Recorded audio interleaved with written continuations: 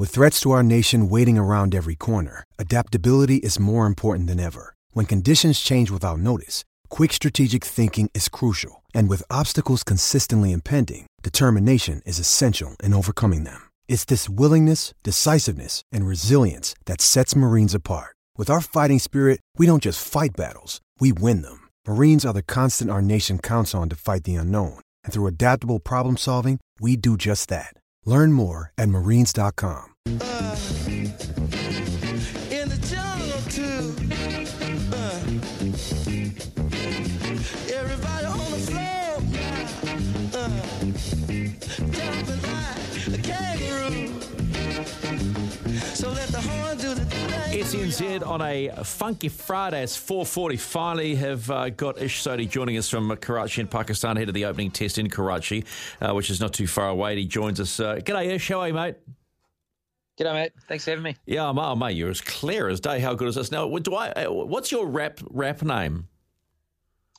Oh, my rap name? Yeah, it's taken it back, but IC3 ODI, Sodhi. IC3 ODI. Can you freestyle rap straight off the bat? Oh, I mean, Come on. just woke up, so no, I need the brain to kick in. Mate, that is the quickest out excuse I've ever heard. Thanks very much. Yeah. Okay, so maybe by the end of this, I want you to see if you can freestyle. Mate, congratulations. Back in the test side for the first time since, I think, November 2018. It's a long haul. How does that feel? Yeah, it's obviously great to be back, packing the whites away for a tour and, getting the baggie and dusting it off a little bit. It's been, 4 years, but, in that time I've been really fortunate to play a lot of white ball cricket for New Zealand and probably when I started I didn't think I'd play, any white ball cricket at all. So it's been nice that I guess my career from when I started shaped in a different way, but it's great to be able to don the whites again if I get the chance. How important is test cricket and playing test cricket for you, Ish? Oh, look, I come from that era, I guess I'm probably still that generation where I still really, really, see Test cricket as the pinnacle. Fondly as a young child watching Shane Warne in Test matches in the Ashes series and things like that, I think were some of the most exciting times of growing up watching cricket. So for me, that's etched in my memory. And I guess I'm in that in-between sort of generation where now, white ball cricket T20's taking over. So it's kind of nice to have the best of both worlds and, still see Test cricket with that sort of nice nostalgic feeling. Yeah, if you look through a different lens, and you've already said it there where you've said white ball cricket's starting to sort of take over, do you have concerns for the future of Test cricket or what we're seeing happen with England? Does that reinvigorate the Test cricket?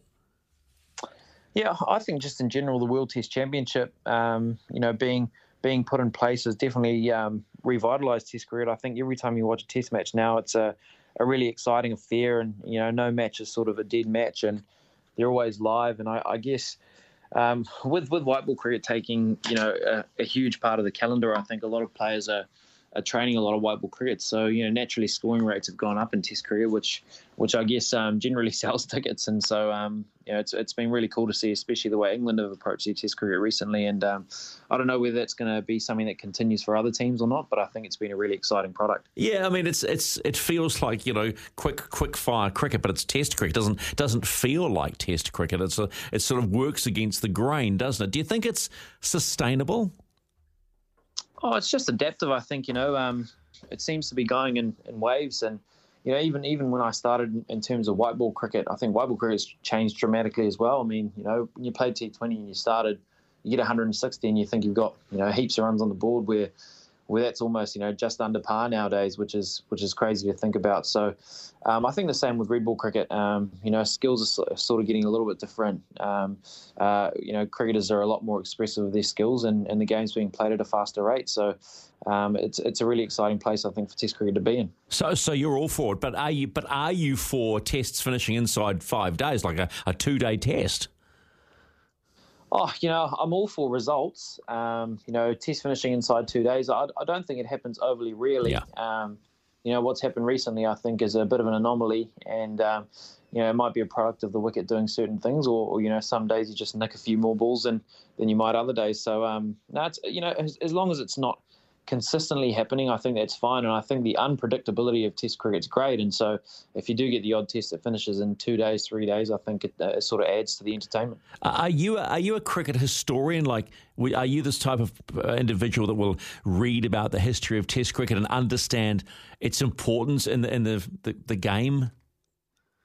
I'd certainly say I'm, probably a little bit more on the historical side than perhaps other people, at the tender age of 30. But it is tender, mate. Trust me. Yeah, but not so much into like the history of of its importance and why it sort of played. But I can certainly say from a social perspective, speaking to a lot of cricketers around the world, the value of Test cricket is still really high. Amongst a lot of the players that play the game internationally. So I guess as long as that's intact, I think Test cricket's going to be in a pretty good place. I had a conversation with Smithy many years ago, and Smithy, Ian Smith, has an incredible general knowledge. And he said to me, well, when you're standing around for 5 days and hanging out for a 5-day test, you do a lot of reading. Is that the case? Yeah, you get the odd person out there with a book here and there and stuff, but it's definitely died down, I reckon, with this technological era. I think a lot of people are more so used to being on gadgets and devices and stuff like that, so the books are perhaps backseat. Well, I mean, you can read a Kindle, but so you're saying you don't do a lot of reading on tour, is that what you're saying? Or you're just sizing up your next rap deck, or what you're going to do, or what? Yeah, no, personally, I'd take a book away with me on tour now and then, but no, definitely a lot less than I used to, and you've just got so many different options nowadays, and I think you tend to watch a lot of documentaries, especially when you're in hotel rooms and things like that. So that's sort of our form of learning nowadays. How hard have you worked to get back into this Test squad? Oh yeah, it's always been a well, not necessarily a goal. It's always something you sort of work towards and aspire to get back in the Test side. And there were definitely, over the last few years, I've tried to develop my game to tailor it to white ball cricket because, that's generally what I've been playing a lot of. So I've been trying to give that as much respect as possible. And I guess over the last 6 to 8 months, I've perhaps had some decent white ball performances that have put my name back in the selectors' minds for this tour here. So it's really exciting. It's definitely going to be a bit of a challenge not having played a lot of red ball cricket over the last wee while, but I've just got to trust that the success that I've had in white ball cricket, I guess, is hopefully as similar as I can make it for the red ball format as well. Is it true that you've made changes to your run-up? Yeah, so about 6 months ago, 6 to 8 months ago, actually, I was sort of at training in Lincoln and just didn't feel like I had, as much energy on the ball as I perhaps would have liked. And so decided to run in, got some good advice from some coaches and a couple of close friends and trusted allies. And they got around me and really supported me in making that change. So what can you give us an indication of how will we see the change? Oh, well, over the last sort of like 6 months in T20 international cricket, I've been running in and bowling. So it'll be the same as what I've been doing internationally for the last wee while. It's just about, what it's going to look like in a red ball game, how long you can sort of, physically do it for, all that sort of thing. Yeah, I mean, how big a mental challenge is it playing red ball cricket now that you're having to rethink what you're doing? Oh, it's I would say the comparison between T20 and Test cricket for a spin bowler certainly almost feels like a different sport at times. Wow. So me at the moment, I guess, not having played a hell of a lot of it recently, I'm getting alongside a guy like Ajaz Patel who is a wonderful red ball bowler and has been for such a long time. So tinkering with his processes, seeing how he can sort of make those changes between white ball cricket to red ball cricket, what he does with his lengths, paces, etc. And so just trying to get some learning through that. Have you had time already to look at the deck and what you're up against in Karachi? No, we actually have training this morning. So, obviously watched a bit of the last series between England and Pakistan. So whether the wickets will be different or similar, I'm not too sure. But, we've got a bit of time to assess that before we play. Do you think they'll be as run-friendly? Oh, generally over here, in these sort of conditions, they can be pretty docile wickets most of the time. So, I'm not too sure what we're going to get, to be honest. So it'll be interesting to see. I don't know whether the wickets will be quite dry or whether they might have a layer of grass. It's going to be important to have a look at the conditions over the next 2 days. What does it feel like being in Karachi, being in Pakistan, ready to potentially play a test? Yeah, it's so exciting. I mean, it's one of the few places, I guess, around the world when you play international cricket that we haven't been fortunate enough to come and play at. So getting the opportunity to come across here, tick that off the bucket list, and hopefully have a successful tour, whatever that looks like for individuals and as a side, I think is really exciting. And Tim Southee, new Test skipper, how has that gone down within the group? Has he had a chat with you? Or chatted to the team as a group? Well, I suppose Tim's been a strong leader in the group for a long period now, so it doesn't feel like, a lot's changed in the short period that, he's been announced as Test captain. So the next few training sessions that we have, I think it'll be cool to see, how he approaches it and that sort of thing. But not much changes. I think a lot of the guys that are in the group now have been around the group for a decent amount of time. They've seen Tim as a leader, whether that's been, not in the captaincy capacity, but sometimes in white ball cricket he's been taking the reins over when Kane's been away as well. So he's definitely a very, very familiar leader in the group. Yeah, so I think familiarity breeds it, right? So there's no need to sort of change too much. Everyone knows their job. Yeah, that's right. I think, we all have our roles.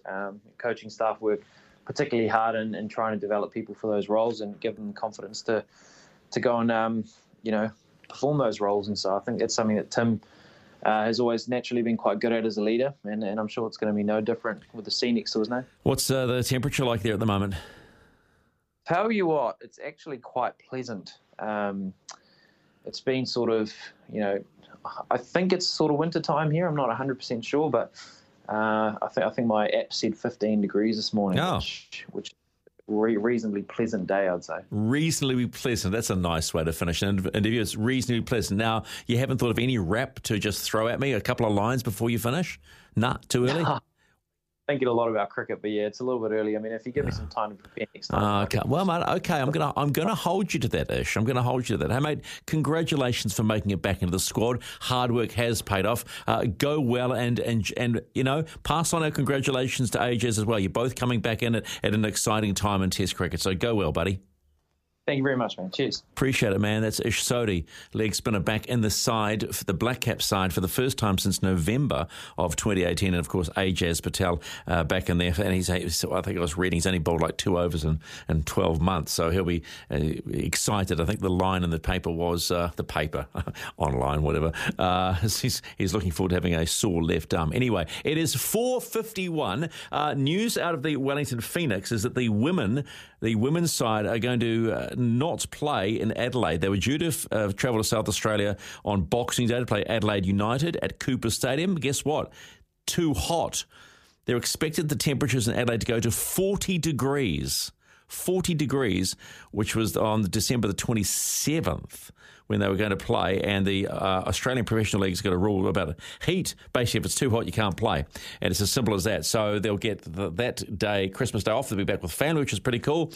And then they'll the men and the women will train for Tuesday to start preparations for the double header. They've got a double header at Sky Stadium on Monday, January the 2nd.